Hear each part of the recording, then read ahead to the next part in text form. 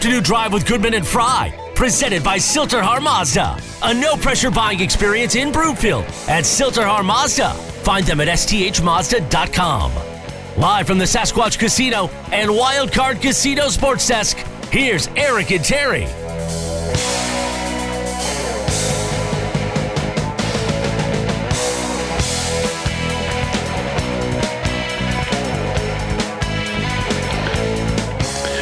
And welcome back. Afternoon Drive. Goodman Fry. Watch us, MileHighSports.com. You can reach us on the Rocky Mountain Forest Products Twitter feed, at TFry, at Eric Goodman. If you're looking for wholesale lumber to public, go to rmfp.com. In the meantime, if you are thinking about dinner tonight or this weekend, highly recommend you go to Smokin' Dave's Barbecue and Brew. Easily the best place for barbecue in Denver. I've been telling you about their slowly smoked ribs, their smoked corned beef Reuben. I love their chicken marsala, best in town. Dave, the owner, he had a past life, so he's put a lot of his favorites on the menu. Outstanding sides. You can go there just for dessert, but I'm going to give you one thing you might want to try, okay? It's called the Heart Attack. Terry, tell me if this sounds good. 2 jalapeno cheddar country biscuits filled with smoked bacon, hickory smoked pulled pork, topped with shredded cheese, an over-easy egg, house-made sausage gravy, served with the side of coleslaw. I wouldn't eat again for a week. It'd be great. And I've had it, and it's ridiculously good. Everything is great on this menu. Smokin' Dave's Barbecue and Brew, located all over this part of the state, up towards Estes Park in Lyons, and of course they have a great location in North Denver. Time now for the lead. The Lead is presented by Smokin' Dave's Barbecue and Brew, Colorado's best barbecue since 2007. Get some tonight in Denver, Longmont, Lyons, and Estes Park. All right, let's go out to the hotline. Steve Konroyd, longtime NHL defenseman, current analyst for NHL Network, good friend of mine. Steve, how are you, my friend? Eric, Terry, I'm doing great. How are you guys? Hi, Steve. Great. Here's the deal. So Terry and I, we have fallen into the trap of paralysis by analysis.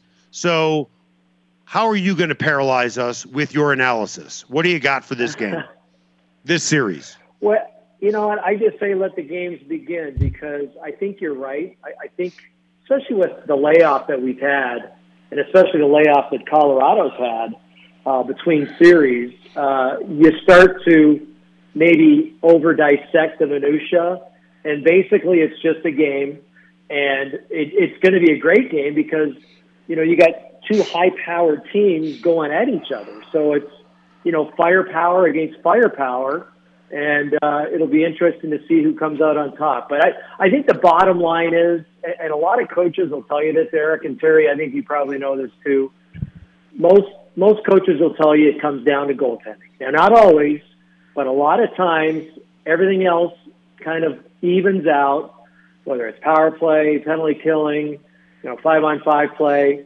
and then it gets down to your goaltender. Who's got the better goaltender? And I think, you know, at this point, I'm afraid that Andrei Vasilevsky is the best goaltender remaining in the playoffs. He might have been the best goaltender this year during the regular season, aside from Shesterkin.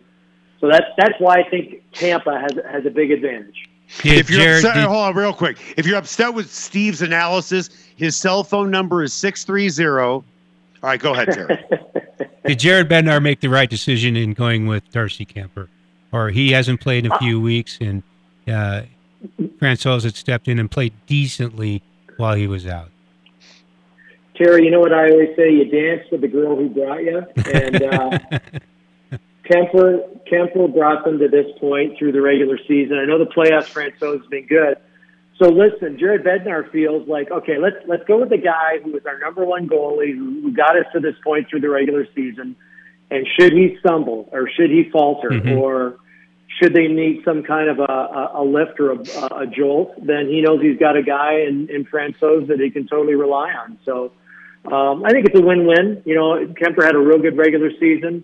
He sounds like he's ready. Go with him. And, you know, I'm sure it'll be a pretty short leash because, you know, Francouz can do it. So if he lets in 3 bad ones in the first 25, 30 minutes, Bednar might decide to pull the hook. I led the media day questioning of Kuemper at his pod, the number 5 pod, and he was predictably calm, cool, and collected. And Devon Toews was sitting next to him. And after we went through that session, I asked Devon Toews, the predictable question about how much faith they have in Darcy Kuemper, and of course he laid it on pretty thick. Did you ever change your style and your stance with 6 teams because of the goaltender you were playing in front of? Whether you had faith and whether you thought you could at least wander a little bit? Yeah, that's a good question. So I played in front of Eddie Belfour, and with Eddie, I know I could take chances up the ice. And if there happened to be a 2-on-1 or a 3-on-2 with a forward back there, chances are he was going to stop it. I played in front of Billy Smith with the Islanders. I played in front of Kelly Rudy with the Islanders too. A lot of great goaltenders. I played in front of Dominic Hasek for his brief stay in Chicago. And the human slinky. The human slinky, and there is something to that. I think offensively, you're willing to take a few more chances because you think if they do get a break or they get it by me here, it might be a 2-on-1, it might be a 3-on-2, but we got a world-class stopper back there. But, at this point of where they are in the playoffs, I don't think the Colorado Avalanche are wondering who's back there. I honestly think they've got just as much faith in both of those guys. And like I said, you look at Kuemper's numbers during the regular season, outstanding. I'm going to say they were, save percentage, goals against average. They both had to be top 5, 6 in the NHL. So there's a lot of faith in those guys. And, until the game starts and, let's say let's in 3 bad ones, Bednar's got the luxury of knowing that he's got a guy he can go to. We are talking with Steve Konroyd, a longtime NHL defenseman, current analyst for the NHL Network. I want to stay on track with the Stanley Cup Final, but you brought up something interesting to me. You played in front of Eddie Belfour and Billy Smith. Both of those guys have a special kind of crazy about them. With that, do you have to have a special type of crazy in your head to play goaltender? Because Belfour is at the very least the vice president of the Crazy Club. Yeah. Most of those guys, most goalies are a little different breed. They're different guys. I got to know Corey Crawford here in Chicago, and he was probably the most normal goaltender I ever knew. But there's some other guys. We had Robin Leonard here for a little time, and he's a different bird. And most guys will tell you that, it takes a different breed to be a goaltender, stand in front of pucks that are coming at 100 miles an hour. They're wired a little differently, and as a result, they're kind of different off the ice. Kuemper is disarmingly normal. That's almost almost an asterisk in some ways. But he's got a happy face. He's always smiling, and he is not. At least in the presence of us in our environment, you really don't see him as being a fierce, glowering competitor type. But when the game is on, of course, he turns into one. Let me chime in here. I covered Hasek. He was a little off. Belfour's a little off. Billy Smith's a little off. Patrick Waugh is a little off. Maybe the more off you are, the better you are. Well, you know what it is? You mentioned that the fact that they've got a little bit of a short fuse of temper. That might go along with their competitive nature and really wanting to win. And, all those guys you kind of mentioned, they just hated losing, and they just wanted to win. I mentioned Kelly Rudy was pretty normal too, but he was a real competitor, wanted to win all the time. So, maybe that kind of factors into it. But, the guys you mentioned in particular, short fuses and, tough as nails too.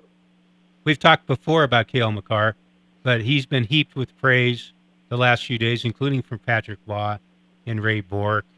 Could this be his kind of coming out party as the great player, prominent international type superstar defenseman? Well, Terry, I think these whole playoffs have been his coming out party because, think about it. Colorado's really been under a microscope just to get past the second round because of all their previous failures. So we've seen some unbelievable plays from him so far, and I'm sure we'll continue to see unbelievable plays. Whether it's a regular season or the playoffs, this guy it seems like the bigger the stage, the brighter the lights, the better he plays. And, some guys tend to shrink in those situations, and he tends to grow, and he welcomes it. He doesn't seem like, he seems like a great guy, but he doesn't seem like he's a real ham. No. Or, it's all about him. But boy, he can really perform when it's at its toughest. And that's what I really appreciate about, him as a player and his skill level.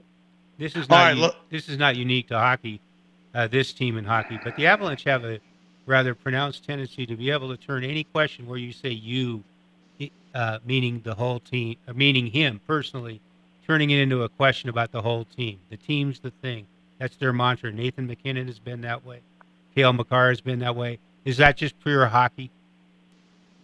Yeah, I think it is. I've got a theory on it. Most hockey players, like I went to high school in Toronto. Nobody knew I played competitive hockey because high school hockey in Canada you weren't very good if you're playing high school hockey. So, none of these guys are put on a pedestal in high school. And even the college players, most of them basketball and football trumps the hockey program. So, you think about these young football players in high school, they're the big man on campus. And in college, they're even, bigger celebrities, and they're the big men on campus.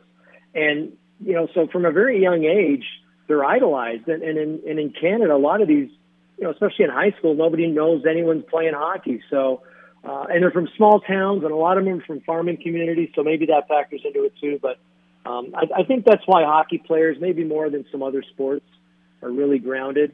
It's just that small town mentality, and it is all about the team more so than just the name. Hey, quickly before we cut you loose, you kind of hinted at it because you said goaltending is the thing. Who do you like in this series, and how many games? Well, I think it's going to be Tampa Bay, Eric, and only for a couple of reasons. And one of them I kind of spelled out was the goaltending.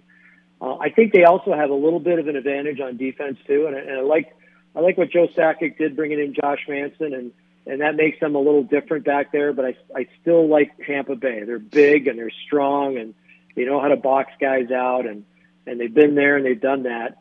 And then the other thing too is I think you have to look to the third lines, and sometimes the top two lines will cancel each other out, and it's up to the third line to try and score some goals. And I know JT Confer's had a great postseason so far, and Kubel also. I don't know if Newhook's going to be on that third line tonight or not, but he is. Yeah. So I think it's sometimes you look at the third and fourth lines, and if Brayden Point is in, I think Perry goes back to that fourth line.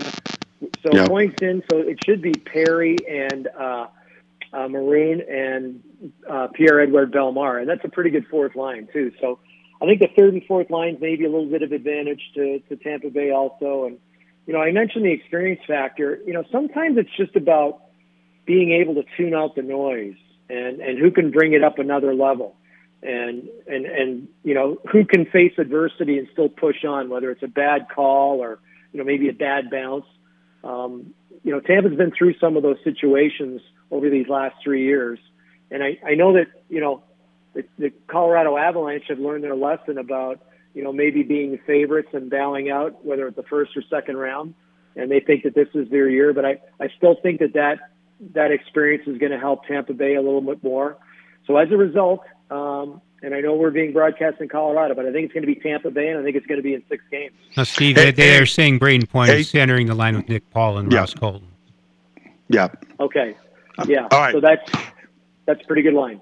Hey, Steve, thanks so much for joining us. Really appreciate it. When are you going to be on NHL Network tonight?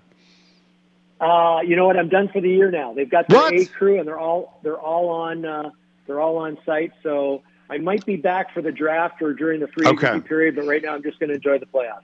Well, I'll FaceTime you after the game, and you and I will pretend like we're doing a show. Have a great night, my friend. Thanks, all right, Steve. Eric. Take care. See you, Steve. All right, Steve Konroyd, NHL Network, longtime NHL player.